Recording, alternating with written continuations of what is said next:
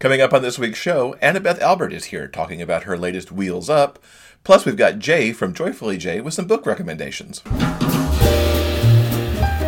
Welcome to the Big Gay Fiction Podcast, the show for readers and writers of gay romance fiction. If you can read it, write it, watch it, or listen to it, these two guys are going to talk about it. Now, here are your hosts, Jeff Adams and Will Knaus. Welcome, everyone, to episode 115 of Jeff and Will's Big Gay Fiction Podcast. I'm Jeff from JeffAdamsWrites.com. And I'm Will from WillKnaus.com. This week's episode, as always, is brought to you by listeners just like you. We will have more information on how you can help support this show in just a few moments. Welcome back to another episode. Thank you. Welcome to you. Thank you. We got a lot of stuff to talk about, To talk about. Yeah. Are we going to have another talk problem this week? Oh, dear. Maybe we should practice or something. Maybe. I don't know. Go to elocution lessons or... Look at you with the big words. $10 words. Thank you. Courtesy of Will. All right, let's get talking about what went down this week. Codename Winger 3 went under contract at Harmony Ink Press. So, yay. I was very excited about that. Congratulations to you. So that means the adventures of Theo will continue in 2018 with 2 books, one in the spring and one in the fall. So, very excited about that.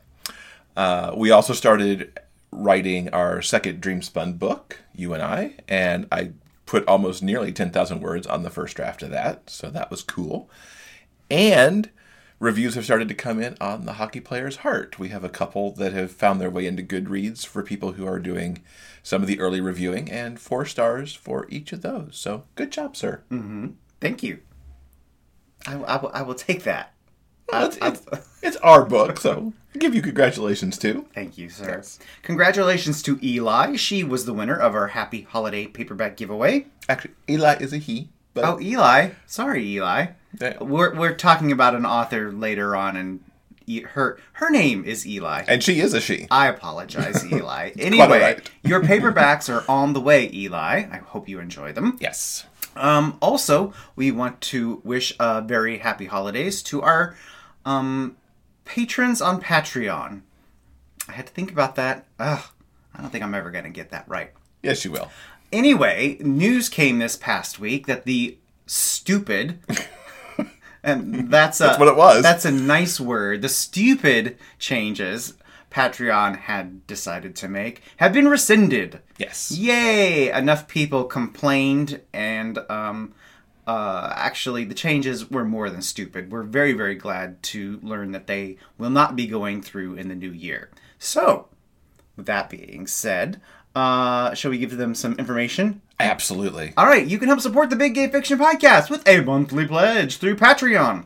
For as little as 25 cents per episode, your pledge can help pay for the, sort of the back end, behind the scenes things that go on here at the podcast. And for fans who pledge at the silver and gold levels, you'll have the exclusive opportunity to ask questions of our upcoming guests. All patrons have the option to have a personalized thank you sent directly to them. Also, any month that we have pledges that cover all of our monthly production costs, we'll produce a special bonus episode, especially for our patrons. Indeed. Not only do you get that special monthly bonus episode, you have access to all the previous bonus episodes. There's a ton of content on there. We've been doing this for almost an entire year. Yeah, this episode we just put out last week was our 11th bonus episode. So much Jeff and Will that you can't even stand it. Overwhelming. Indeed. Overwhelming. If you would like more information and more details on how you can join us on Patreon, all you have to do is go to patreon.com/biggayfictionpodcast. That's patreon.com/biggayfictionpodcast. Yes. So this past week, I got to speak with Jay from Joyfully Jay and got a ton of book recommendations. We do some best of 2017. We talk holiday books.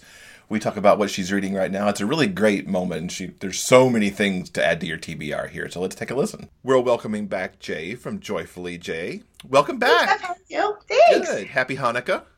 Thank you. Thanks. How's Happy everything? holidays to you too. How's everything?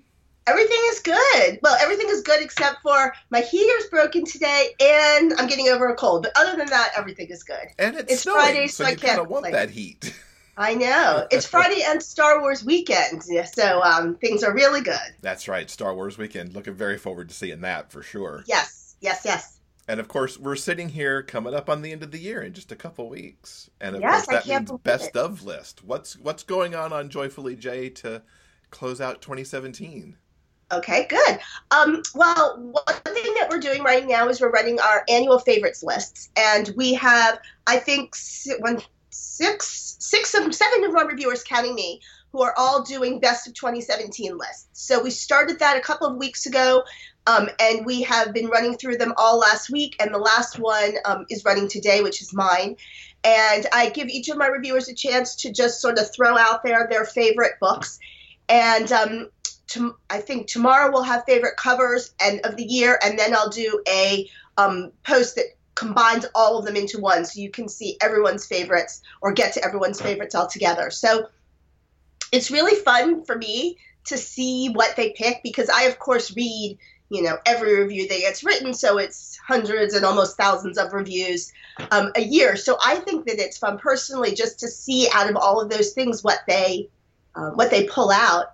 And it sometimes surprises me, because I guess my instinct is to assume that we're all going to sort of have the same types of favorites, the same authors, or the same whatever. And so it's really fun for me to see how different everyone's lists are and the things that, stick with you. A book that you can love in January may not be a book that you remember in detail come December. So I always think it's interesting to see, even for myself, what sticks with me throughout the year. And I find sometimes they're not my 5-star book. Maybe they're, a 4.75 or a 4.5, but that they made that lasting impact that carried through the whole year for me. Mm-hmm. Are you seeing some trends in the lists of things that keep popping up? Well, it's interesting. 2 of my reviewers both put let me see if I can get the title right.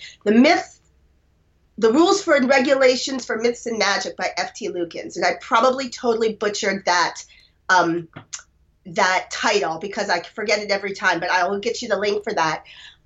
Which was interesting that it was on 2 lists. One of them reviewed it for the blog, and one of them had read it on their own. So that's actually an Interlude Press book that was sort of a young adult fantasy book that got great buzz, and both of them put it on their list. We had several people with John Inman books, which was interesting, because 3 different books by John Inman, and he writes such wide-ranging stuff from really hysterical comedy to really terrifying horror. So he has a very broad sort of genre list. So it was interesting again to see several of his books on the lists. But we very rarely review the same book. Occasionally we do a buddy review, but we very rarely review the same book more than once. So the lists actually vary a lot, because a lot of reviewers, myself included, read almost exclusively blog books just because of a time. So we don't have tons of overlap, but it is interesting to see, like I said, the things that will stick with you over the year, even if it's not necessarily your top-rated book, but just something that, you sort of want to go back to and remember fondly. So that's sort of fun. You want to give us a couple of sneak peeks at your best of Sure, list that comes out today? So mine comes out today, and all right, well, one book that probably won't surprise anybody who has been on my social media in the last few months is because it's a book that I talked about nonstop, which is By the Currawongs, called by Welton B. Marsland. And this is actually a Harlequin escape book, so it's an Australian imprint. And it was pitched to me back in September as cross between the Thornbirds and Brokeback Mountain. And I was like, Thornbirds, I'm in. Like, okay. Could you have given me a pitch that would have been more, drawing me in? Like Father Ralph, I remember watching the miniseries years ago. So this one I just went crazy for, and it's about this little teeny tiny bush town in Australia. It's a historical, and the main characters are the town vicar and the town police officer, so sort of the head, and the two of them having this romance. They fall for one another in this little tiny town where they're both these town leaders, and well respected, and they know if anyone ever found out that their whole, reputations and livelihoods would be destroyed. So it was crazy, romantic, and sexy, and just so well written. I went nuts for it and referred it all over the place. So definitely that one is going to be on my list this year.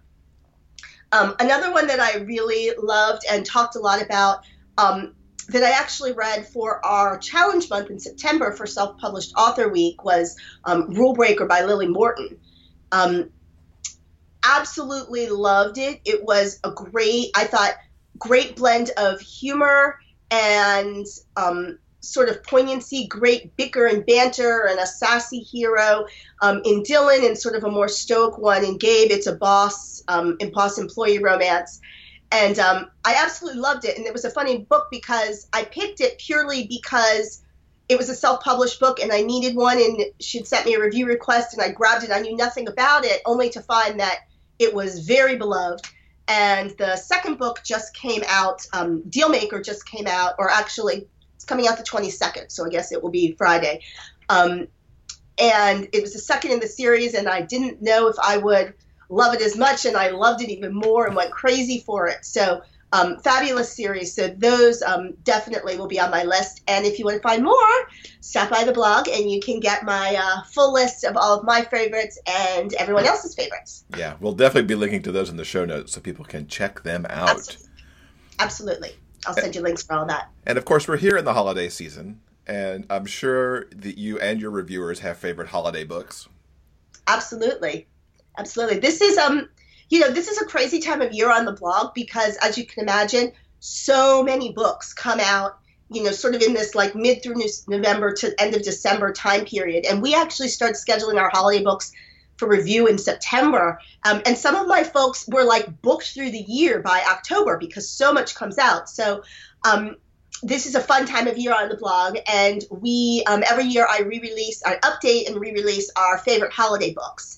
So that post went out last week, and I will send you the link for that in your show notes so that folks can see. We have a big list of all of our favorite books. It's broken down by holidays. You can get Christmas books, Hanukkah books. We even have a few other holidays thrown in, some Valentine's Day, some Halloween, some Purim, and other Jewish holidays. So lots of fun stuff on there. I think this year we added a handful this year. One of my favorites is Heidi Cullinan's Minnesota Christmas series, so that's on there. And that actually, just a spin-off series, is just coming out now. Christmas Fling is the first one, so that's sort of a fun holiday series if you're a fan of her Minnesota Christmas series set in Logan. This is a spin-off set in the same town. And I got to read a Hanukkah story this year, which I'm always on the lookout for Hanukkah stories because they're there, but they're a little thin on the ground. So I read 8 Nights in December by Kira Andrews, which I really liked. And this is actually a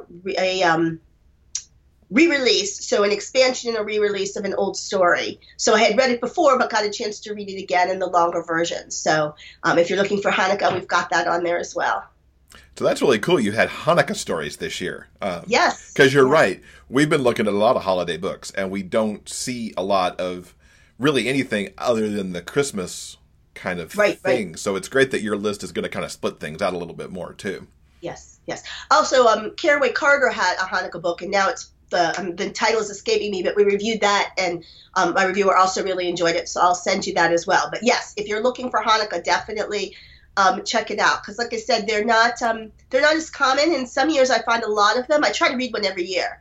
Astrid Amara has a whole series of Hanukkah books, the Belsky series, but they're hard to find, so I always try to get in at least one every season. That's cool, and it's nice that you found a good one this year. Yes. With Kira. Yes. What are you reading outside of the holiday genre these days that you would like to recommend? Let's see. Well, I just reviewed It Takes Two to Tumble, which is the first book in Kat Sebastian's new Seducing the Sedgwick series. And if people saw me, I don't know, probably a year ago, you and I talked about how blown away I was by her first book in that series, The Soldier's Scoundrel. So I was really excited to see a new series. And, I always get sort of excited and nervous when favorite author or favorite series and they start something new and I wonder will it sort of meet expectations, but I really loved it. It's a naval captain who basically spends most of his life away from home and his children, and he comes home for the summer and his kids have sort of been running wild since his wife dies, and the local vicar, I'm sensing a local vicar theme, the local vicar is watching the kids and they fall for one another, but there's sort of a fun almost Sound of Music vibe to the beginning where you have these wild children climbing trees and he comes home and he's thinking, order and structure are going to win the day, and he has to sort of learn to be a little bit more loose and relaxed and creative with how he deals with his kids. So, and then it moves into more of the romance between the two. So I really enjoyed that. And I'm so glad to hear you enjoyed it, because like Will and I both loved the original 3. Yes. And we started reading them mostly because of your recommendation last year. Oh, so yay! we've already bought this new book, and it's just waiting for us to start it now. Yeah. Yes. It's very good. Excellent. I really enjoyed it, and the series starts up nicely because it's the Sedgwicks are the Vickers family, and they're a really interesting family, and we get just a little bit of a tease of some of the other family members. So the next book they know already is going to be one of the brothers. So I think that she set it up nicely for a way to sort of carry this series through. Very cool. Looking forward to reading that. That'll probably be one of my first of 2018 to get into. What else do you have? Oh, another book that I have recently read that I loved, which I think the review is coming out this week, is Straight Laced by Kate Erin. And I was a fan of her fantasy. She had a fantasy trilogy, The Slave, The Master. And so I picked this one up and I really went crazy for it. This is a contemporary sort of opposites attract between a young businessman, and he is very sort of controlled and career focused, and he spends a week out of every month in Manchester for work. And when he's there, he goes to a gay bar where he meets a go-go dancer. And so it's very much that sort of opposites attract. One sort of has to learn to help the other one, has to learn to live a little, and one needs to learn, or at least learn is probably not the right word. One sort of gets a little bit more direction from being together. But what I really liked is that it sort of transcends that, which is a very common trope and one which I love, but really does such a fabulous job of character development. It's romantic and sexy and very sort of layered characters that really develop a lot over the course of the book. So that was one that I could not put down, and just raced through the whole thing because I thought it was fabulous. So keep your eyes open for that review. I definitely loved it, and was one that I really hadn't heard a lot about and just went crazy for. Very cool. It's always fun when you find those books that just kind of come out of nowhere. Yeah, and I'm really lucky because, people request reviews from the blog. I get to see a lot of stuff come across my desk that I don't, without having to go out and seek it out.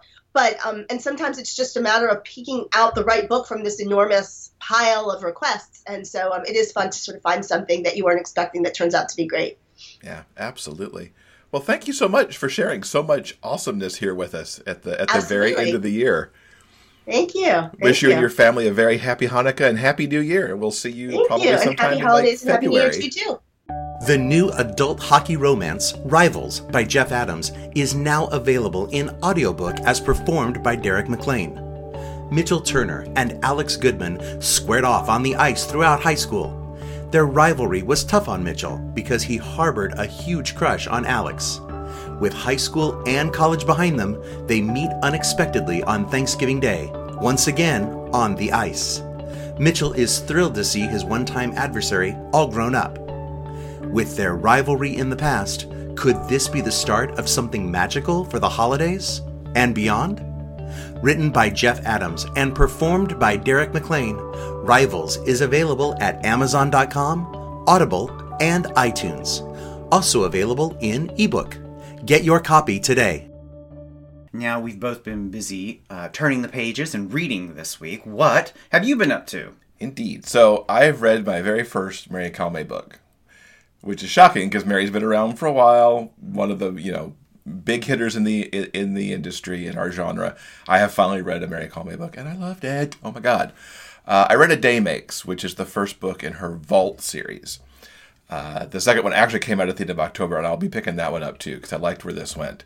This particular book focuses on Seton Mercer. He is ex-military and has become an enforcer for a mob boss. I guess it was a good job transition for him, because he's really, really good at his job. Has the ultimate trust of his boss, Grigor, and of the men that he has under him. Unfortunately, Grigor, over time, begins to feel like maybe Seton has too much power over his men, and that the men look to him more than they actually look to the boss. And that becomes a problem. And after Seton is sent out to protect a marine biologist who is the son of a judge that is working with Grigor, things go really, really amiss. And suddenly Grigor feels like Seton is a liability. But at the same time, this marine biologist, Brindley, has picked out Seton to be his bodyguard because he's seen him previously. And when he had the opportunity and knew he needed a bodyguard, he went, I want him. And so this becomes an amazing kind of finding your true love, because these two are so adorable. Seton, despite the fact being this big bad enforcer, is totally smitten with Brindley, and Brindley's smitten with him. Seton can't quite comprehend why this young marine biologist would be so in love with somebody who, as Seton says, I'm a scary man. Doesn't matter. I really liked the book. It was a very odd read for me in a lot of ways, because this romance doesn't actually come up until you're almost to the halfway point. On the other hand, I really liked getting to know Seton really well, and what he did in his life, and how he ended up in this rather tenuous position he was in by the time he met Brindley. And then Brindley and Seton, as I said, are just wildly adorable with each other, and I liked it a lot. I mean, as a writer, I was very fascinated with how she chose to build the story. And as a reader, I just ate it up. And I did the audiobook, which is narrated by Greg Tremblay. He did a great job on the narration, as you would expect from Greg. So overall, huge thumbs up for A Day Makes by Mary Calmé. Now you have continued your binge reading. And if you're on the video, you see his binge reader shirt that he's appropriately wearing. You've got 3 books to talk to us about. Yes, really quickly, I want to recommend the 3 that I have read this week. The first one was a first for me, actually. I read Wild Trail by A.M. Arthur, a cowboy romance. This is the first book I've read by A.M. Arthur, and I loved it. I went crazy for this book. It is so good. Okay. He really did. He's talked about it all week. I will not shut up. Okay, so Wild Trail is about a cowboy named Mac. He's working on this sort of guest dude ranch called the Clean Slate Ranch. This will actually be a series. There will be more books forthcoming in 2018. Thank you, A.M. Arthur. Cool. So Mac is working at this guest dude ranch when along comes Wes Bentley. He is a struggling actor living in San Francisco. And he brings his sister and their wedding party. They're basically kind of spending a week duding it up at the dude ranch, sort of a bridal shower event, essentially. So Wes and all of his friends are hanging out, and of course, big gorgeous Mac, sexy cowboy that he is, catches Wes's eye, and the attraction is, of course, mutual.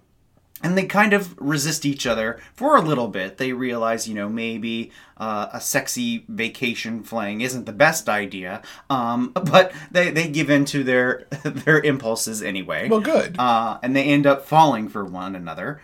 And once the sort of bridal week is over, they continue their romance. What I thought was really wonderful about this story is that once we reach the point where in a traditional romance the story would be done, Wild Trail keeps going. So once Wes and Mac kind of hit their black moment and then make up. The story keeps going, and thankfully we get to see how they work through some of their relationship issues. There's some really terrific plot stuff that's going on towards the second half of this book. Mac, with Wes's help, discovers a ghost town on the ranch's property. And there's a really interesting storyline that goes along with that, as Mac wants to rebuild it, turn it into a tourist attraction to help kind of infuse some money into their local town. Wes also gets a very promising job offer, an acting gig that could really lead to some impressive things. So I really loved Wes and Mac an awful lot. I also want to mention super quickly that I thought AM did a phenomenal job with the secondary characters. A lot of times, romances can open in media res, which means a large group scene with a ton of different people and stuff going on. And as a reader, I hate that. Hate it to pieces because I don't know who any of these people are, and I don't care what they're doing because I haven't had a chance to get to know them yet. AM does a phenomenal job of showing us who Mac and Wes are immediately, and then sort of weaving in all these other secondary characters, like the guys on the ranch and the people who are in the wedding party.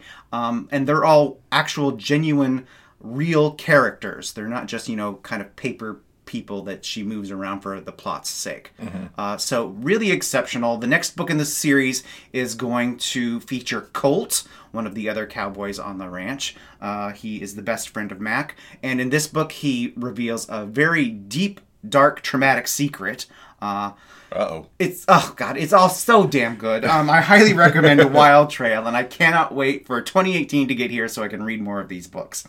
Okay, the next book I want to read, or talk about actually, is called Desperately Seeking Santa by Eli Easton. Quick note, I started reading Desperately Seeking Santa and Wild Trail on a Monday, and it took me until Wednesday to realize that both of these books have a main character named Mac. No one ever said I was the, sharpest, tool in the shed. Anyway, so, Desperately Seeking Santa is essentially a new adult romance. Our two heroes are kind of winding up their college careers. The first main character is Mac. He is this big, brawny wrestler. Everyone calls him the Mountain because he's nearly 7 feet tall. Good Lord. He's this ginormous, intimidating guy, but he's actually a total sweetheart. Who our other hero finds out that he... through the rest of the story, we've got Gabe. He is a journalist. And at the beginning of the story, he is working for a local newspaper, and he gets assigned his first story. It's sort of a fluff piece. He needs to go and talk to one of the people at the local Elks Lodge. They're doing their annual holiday dinner for an orphanage. It's a charity event. And Gabe pulls a Rory Gilmore, and he goes, I don't know if you know this, but I'm really awesome. This story, But his boss says, no. Do this story first, and then we'll see how awesome you actually are. So Gabe is determined to make this dumb, fluffy story the best investigative journalism piece anyone has ever seen. Is this his parking lot story? This is his parking lot story. Gabe goes to the lodge and starts digging a little deeper, and he finds out that during the dinner every year, it sort of ends with Santa. Santa comes and he visits with the orphans from the local children's home, but no one knows the actual identity of this mystery Santa. So Gabe is determined to find out who this secret Santa is. So he's working on his story, and he's getting to know Mac, who is like a genuine gentle giant. He's big and intimidating, but he is the nicest guy ever. And the interplay, these two characters are so kind and genuine and funny and smart. I really think that Desperately Seeking Santa is my favorite of all of the Christmas romances that I've read so far this year. Oh, wow. Which isn't to mean that I haven't liked the other romances, because I certainly have. I think anyone who's listened to this show knows that I don't talk about stories that I'm not absolutely in love with. But I really recommend checking out Desperately Seeking Santa by Eli Easton. It also happens to be the book of the month for the Top to Bottom podcast. They'll probably be doing their December wrap-up episode in just a few days, and they'll also be talking about this book. I'm sure they will love it, because it is absolutely amazing. Incidentally, this is the book I told you about. They fly to Mackinac Island for a beautiful, heartfelt Christmas. I would like to do Christmas on Mackinac one year. That would be amazing. We'll just put that on our list. Okay, really quickly, I want to wrap up my reviews with Finding Home by Garrett Groves. This is a second chances, age gap, sort of May-December romance.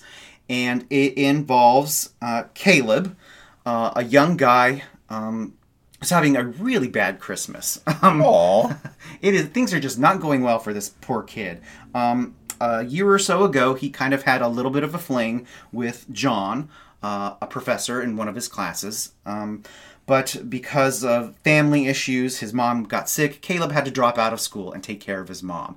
And now this is the very first Christmas Caleb is, experiencing without any family to help get him through these tough times. He's a retail slave. His life pretty much sucks, which I personally identified with when I was in my early 20s.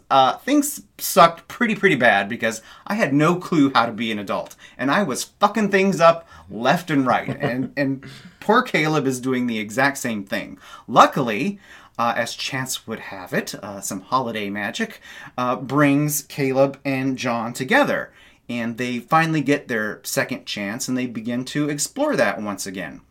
And John takes Caleb home to his family, his very large, extended, rambunctious family, and it's a wonderful holiday, but it freaks Caleb out. It's hard to explain. I think this story explores some very genuine and dark themes. I know the word dark is going to turn a whole lot of you off, but I can't really think of another way to describe it. Serious, perhaps? Serious, yeah. Serious themes, such as when Caleb goes home with John to hang out with this amazing family, he immediately kind of pushes John away. And that's because I think he's kind of in a very dark, difficult place that he doesn't feel like he deserves to have happiness at this time of year, which is a genuine thing. I think what Garrett Groves manages to do is he explores these genuine themes, and it's not like a light, fluffy black moment that they can just fix with a single conversation. There's genuine stuff that both of these characters have to work through, and they do. John makes a grand gesture at the end of the book, and what's interesting is that this could genuinely blow up in his face. You know how in most romances he might hold up a boombox above his head and, yay, I do love you. It's nothing like that. I think there are genuine stakes going on in this book. But it is a romance, so of course they do actually work through all of it. So I highly recommend Caleb and John's story, Finding Home by Garrett Groves. I really, really liked it. Did you know that podcasts love to get reviews too? Taking a moment to leave a review about the Big Gay Fiction Podcast helps us with the show's visibility online. Please take a moment to visit iTunes and leave a review. Your comments help other readers of gay romance discover this show. Thanks for helping us spread the word about the Big Gay Fiction Podcast. So this week, you and I both had the chance to talk with Annabeth Albert. You have fallen in love with her Seal series that she started earlier. Yes, indeed. In November, she brought out the most recent book, Wheels Up, and she's talking to us about that, plus a whole bunch of her author influences, which includes friend of the podcast, Suzanne Brockman. Mm-hmm. We're thrilled to welcome Annabeth Albert to the podcast. Annabeth grew up sneaking romance novels under the covers of her bed. Now she devours all subgenres of romance out in the open. Complex, sexy, and funny stories are her favorite, both to read and write. She loves finding the happy endings for a variety of pairings, and is a passionate gay rights supporter. In between searching out heroes to redeem, she works a rewarding day job and wrangles 2 children. Her latest book, Wheels Up, which is part of her Out of Uniform series, came out on November 6th. Welcome, Annabeth. Hi. It's great to have you with us. We'd love to hear all about the new book, Wheels Up, and about the Out of Uniform series in general. So this is one of my favorite books that I've written, and it was actually one of the hardest books that I've written. And it stars Dustin, who's the older brother of Dylan from At Attention, which was book 2 in the Out of Uniform series. And Wes, who's an enlisted SEAL, and it's an officer enlisted forbidden romance. And it has the SEALs in action a lot, which readers have been asking me, when are they going to really get to see some action? And we get to see some really nice action in Wheels Up. But it's also the emotional journey of the officer and the enlisted, their kind of arc that they go through. And what makes it one of your favorite books? I just really liked Dustin and Wes, and sometimes the books that are the hardest to write end up becoming your favorite after a while because you spend so much time with them and so much time in edits, and then by the end, you're really proud of what you've created. And so this is one that I really worked on, and so I'm really proud of what we ended up with after edits. And let's dig in a little bit there. What made this so difficult and forced you to work harder on it? Well, when you have an officer and an enlisted person, there's fraternization rules that come into play. And I do like realism in my book. So I went to a lot of research on this. I consulted 3 different attorneys. I consulted people that were in the service that had formerly been in the service, getting a variety of different opinions. I looked at message boards on this, trying to get a variety of different opinions about the fraternization rules and how it would actually play out for them to get to that happy ending that we all want for them. And so the amount of research that this book took was definitely on the high side for me, but I loved it. And Wes is an explosives expert, and so I had to do a lot of research about his role on the team, what he'd be using, what he'd be doing, the sorts of missions that the explosives expert would be needed in. And so that was really fun, just the amount of research that I needed for him. It almost sounds like you had to do more research on the relationship and how that would play out than actually sending your SEALs into action almost. Well, so the first part of the book was all the research about the SEALs in action and that research. Then towards the end, it was like, okay, we've got to get them to a happy ending. We want a happy ending. It's a romance. And so no spoilers there. But I want a happy ending. And getting that was a challenge because the fraternization rules are real. I didn't want to just hand wave and, okay, sparkle magic dust and everything's fine. So it was a challenge to get to that happy ending for them. That sounds like a satisfying author journey in the long run. It really was, because I felt at the end that I was really able to balance the realism with what these characters needed. And I just finished what will end up being book 6 in the series. And we get to see them again, the Wheels Up characters. We see them in the background of this next book. And I really like where they've ended up. They're just, it's like, oh, wow, they're a really cool couple now. So I'm happy with where it went. 6 books is really impressive. I'm curious as to what sent you down that road of Navy SEALs. What was your inspiration for Out of Uniform? Well, so the series as a whole is my chance to look at the post don't ask, don't tell military. What does it really mean to be a military family right now today? How do things like toxic masculinity play into things? How do people cope with long separations and uncertainty? And a lot of my inspiration, I owe a huge debt to Suzanne Brockman and her SEAL series. And I have a funny little story about that. 11 years ago, I broke my foot, and I had never read any military romance at that point. And a friend gave me a huge box of Brockman books, and I just became a huge military romance fangirl. But I was kind of waiting. I'd done a lot of reading of other people's military romances, but I was a little bit nervous about doing it myself. Could I really do the research and stuff? But then I wrote Ryan in Connection Error, and I just loved it. I loved doing the military hero. I loved doing the SEAL. And so I went to my editors at Carina Press, and I said, I really want a spin-off from Gamers and go the military direction. And they loved it. And so it's kind of a leap of faith for them and for me.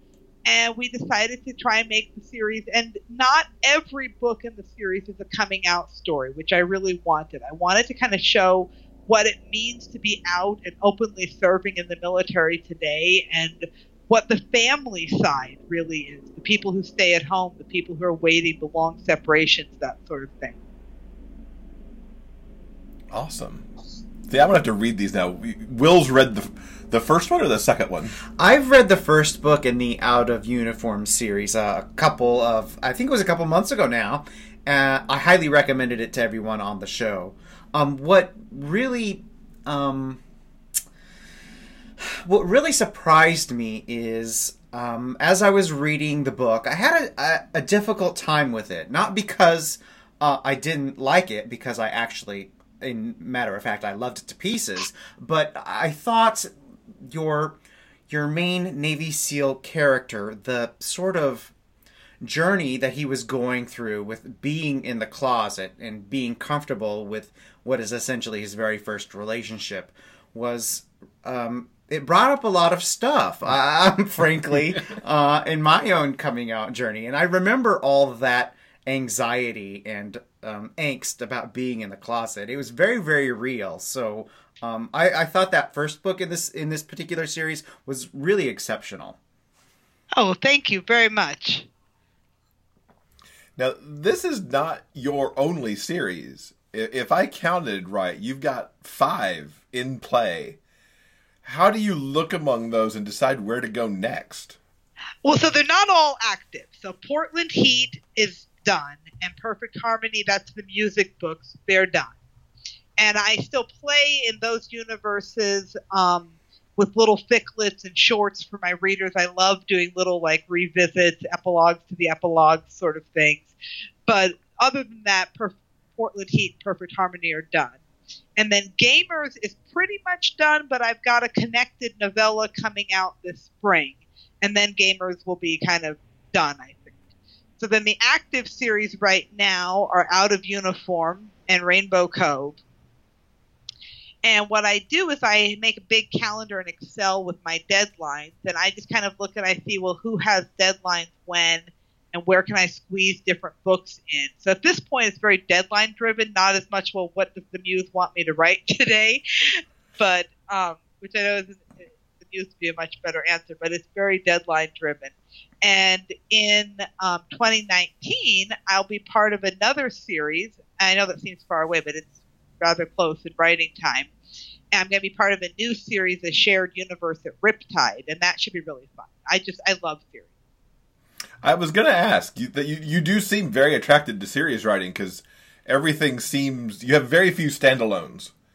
I don't really do standalones. I'm going to do a standalone next year, and that's very unusual for me. And already I'm like, well, maybe it could be 2 books. Exactly. What I love, and this is what I love about the reader too, I love a group of friends or a family of choice, depending on, sometimes friends become like family, and I love growing their whole universe. And I get, inevitably, as I grow their universe, I meet more people who need happy endings, in whatever variety that ends up being. And I love giving them the happy ending. And then I like when we have the series and we can see hints of the earlier couple and see how their life is developing. Did they buy a house? Did they move in together? We get to see the earlier couples, kind of how they're developing too. And I love that.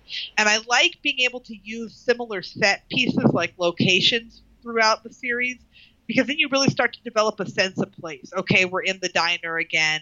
Okay, we're at the tavern, and you really start to get a feel for the location. What's kind of your process as you're looking at kicking off a series? Is it really just starting with book 1 and seeing where that goes? Or do you plan out 4, 5, 6 books down the line to know how everything's going to interconnect? I usually do 3 at a time. I do 3 books. I kind of can see 3 books down the line. And what I like to do is kind of start with that group of friends or the people that know each other. And how's that core group fit?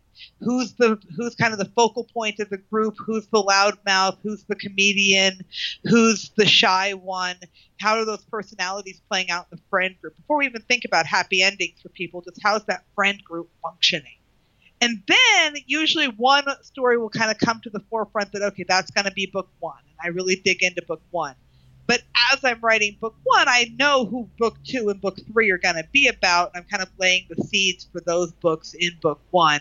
And so to me, this is really fun because the nature of the friendships and people's friendships in general are just really interesting to me. Mm-hmm. Do you have kind of a sweet spot on where you think series should draw to a close, or is it just as long as the ideas keep flowing? Well, Out of Uniform will be at 7 by the end of next year. And I'm really going back and forth as to whether 7's going to be it or whether we could go on a few more. As a reader, I know that after 7 or 8, I get really kind of, as a reader, you're like, oh, well, do I need to reread the previous 6? Do I need to go back? Reader fatigue is a real thing. Mm-hmm. And so like I don't see it going to like 12 or something. And you know, so I have to kind of think both as a reader and as a writer. As a writer, you never want to let the universe go. You know, I could have done 20 Portland Heat books. But as a reader, between 6 and 8, maybe 10 feels good for a series. Some of these long series that have 15, 16, 17 books, to me, that gets a little long. Mm-hmm. Time to try something. Now, you also do co-writing with Wendy Qualls. How's the co-writing experience been for you? So she's my critique partner, and we're also best friends. And we started as an experiment because we wanted to see if our styles would mesh. We wanted to do something super fun. So we went to my reader group and we said, here's some character archetypes. What kind of jumps out at you that you'd like? And so my reader group picked that they wanted us to do a virgin rocket scientist and an army guy. And so it was just fun. It was just totally, it was going to be a freebie. It was going to be 15,000 words and it ended up being 40,000. But and it was really fun and rewarding. It was challenging working it in alongside other projects. I tend to be very much a one project at a time sort of person. But it was still really fun, and Save the Date is still free at all the retailers. And it was nice to be able to bring that to my readers and to be able to write with my best friend. That was really fun. Was it scary at all having the character types presented to you? Well, we did it as a vote, and actually it was fun. It was very free. It was, okay, we're going to just have fun with every trope we love with this story.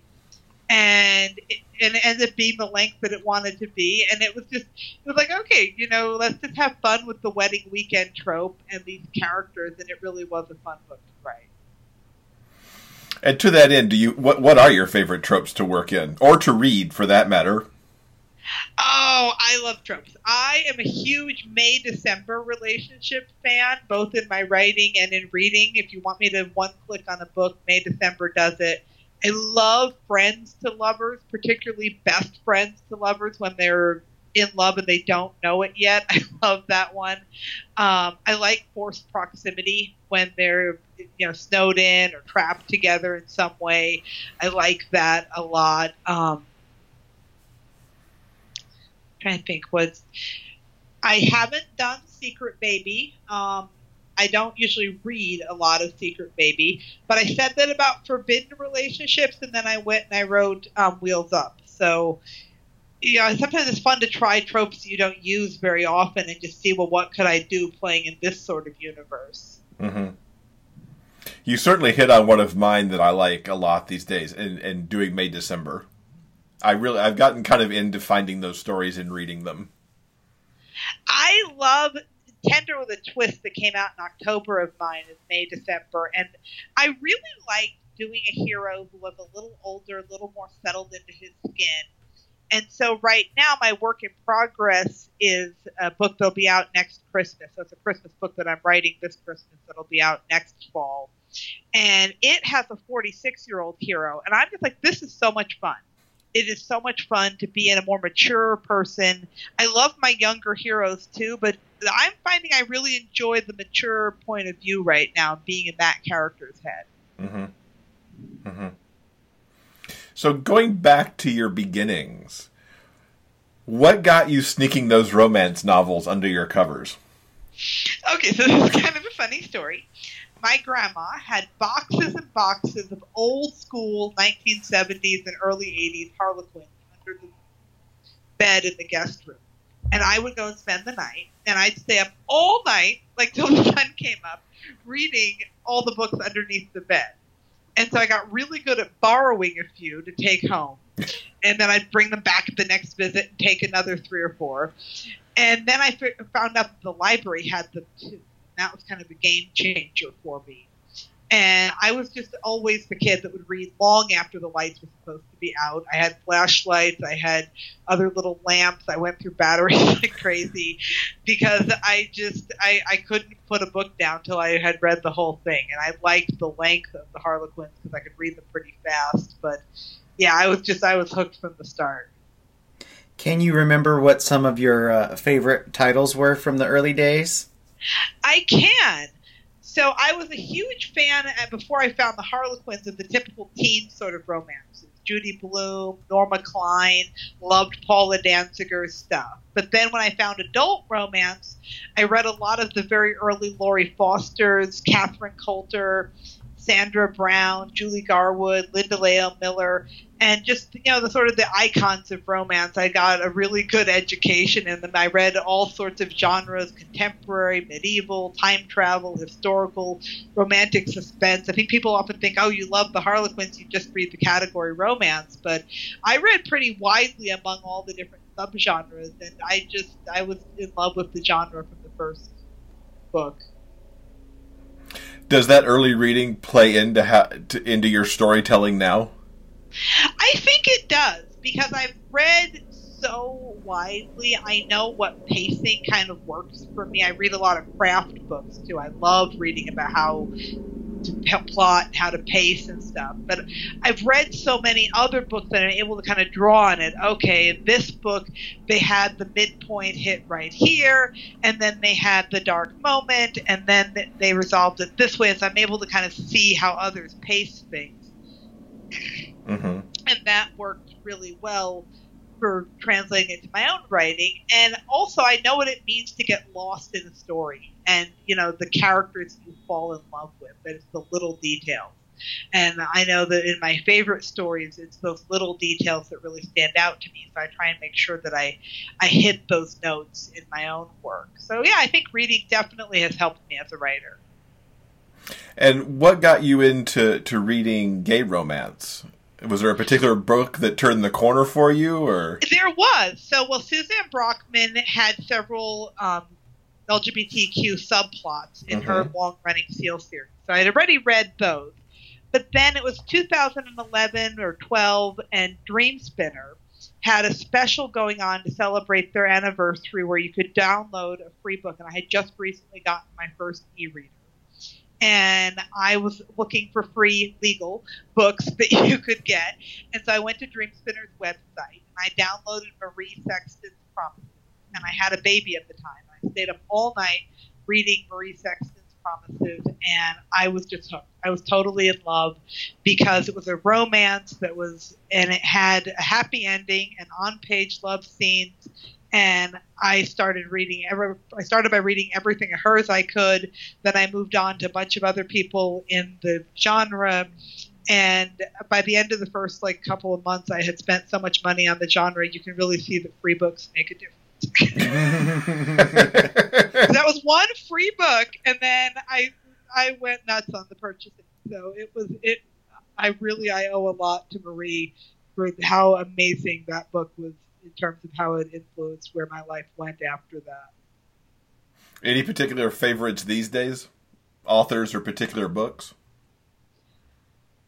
Well, so I I think that, I read voraciously, and a lot of different authors inspire me. I talked about Brockman and Laurie Foster and Jennifer Cruzy's another early influence on me.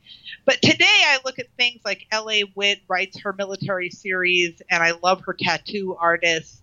I love the realism that she brings to the table. She's constantly inspiring me in terms of my own writing, how I want to bring that realism. I want to make sure that my heroes have that good of detail. And I love like Amy Jo Cousins and Santino Hassel for their world building. They have the long running series like I do. And I love seeing how they pull their characters from book to book and how their world just builds. And then I have other authors that I love for like the pacing and the characters like Kira Andrews and Lita Blake. They just do amazing in terms of character growth. And then A.M. Arthur, she brings the angst, and I love how she makes me cry every book, and I love that. So, but yeah, I read very widely. The book that I read most recently that I loved was Kira Andrews' Kidnapped by the Pirate, and I wasn't sure I was going to like it, but because pirate romances, the last pirate romance I read was probably 92 or 93, but I loved it. It was so good. I haven't read that yet, but I love the cover. The cover is amazing. The writing is even better than the cover. Well, and it's long, too. It is long and meaty, and they really get the relationship in it. Well, it's funny that you mentioned Kira and A.M. Arthur. I literally just finished books by the two of them, and I read them for the very first time, and I love them to pieces. And Kidnapped by the Pirate is definitely at the top of the TBR for 2018, most definitely. Have you read A.M. Arthur's The Us series? That was one of the first, the Triad books that I really loved. And her Sound of Us is, and then there's two other books starring that same trio. I really, really like that. I recommend it to anyone who's a little on the fence about, trying the polyamory thing. But the male, it really works. She is just a master of the emotions. Mm-hmm. I just read her most recent title. She tackled her very first cowboy romance. Wild Trail. That's on my list. I get to read that this weekend. Yes, I was absolutely gaga for that one. It's amazing.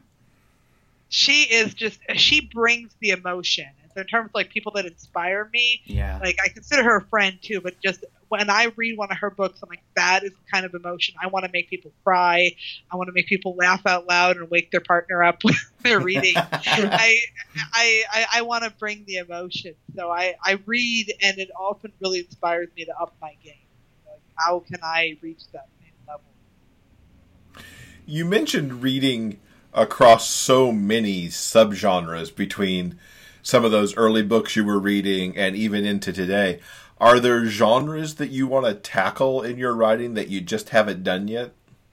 My muse seems to only bring me contemporary romance. I've asked if it wanted to bring me a historical, and my husband and my late father would have loved it if I would have done a sci-fi.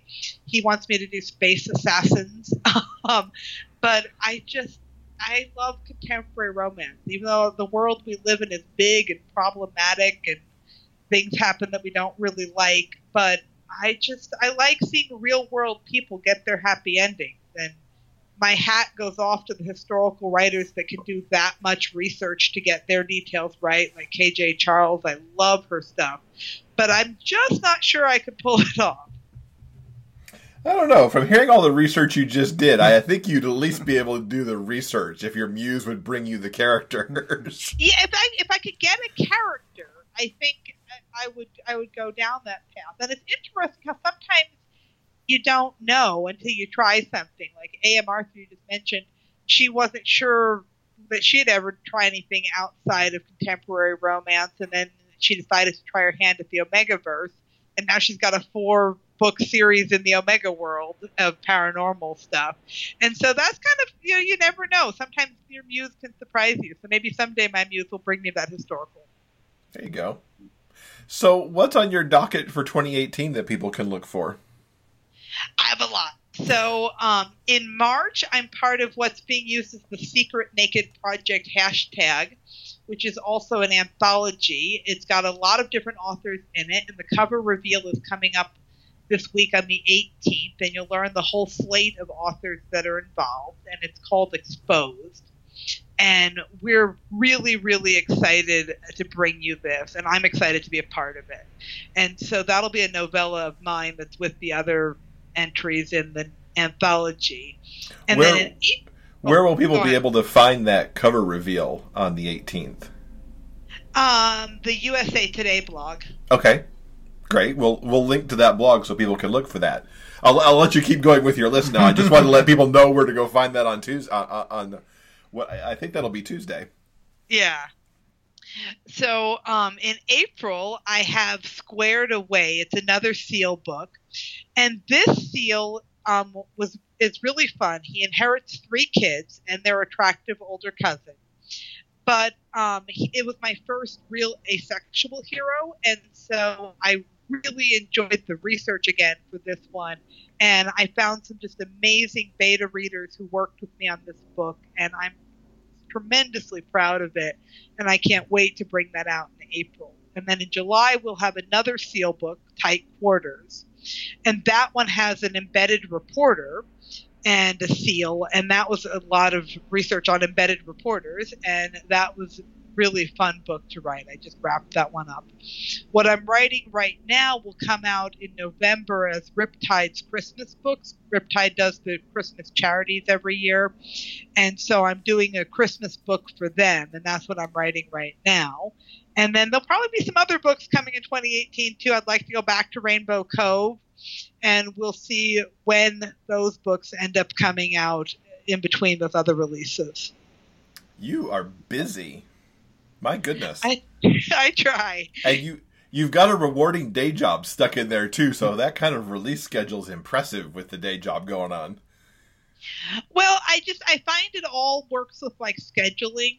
My kids are now in school, and so they go to school, I get to work. Certain days I do my day job. It's not a 40-hour week thing. And certain days of the week I do that. Other days I write. And on the writing days, I try to make a lot of headway so that on the days that I can't write, I can just focus on the day job stuff. That's nice. That's awesome. Keep that up. It's inspirational to me as I keep dealing with my day job.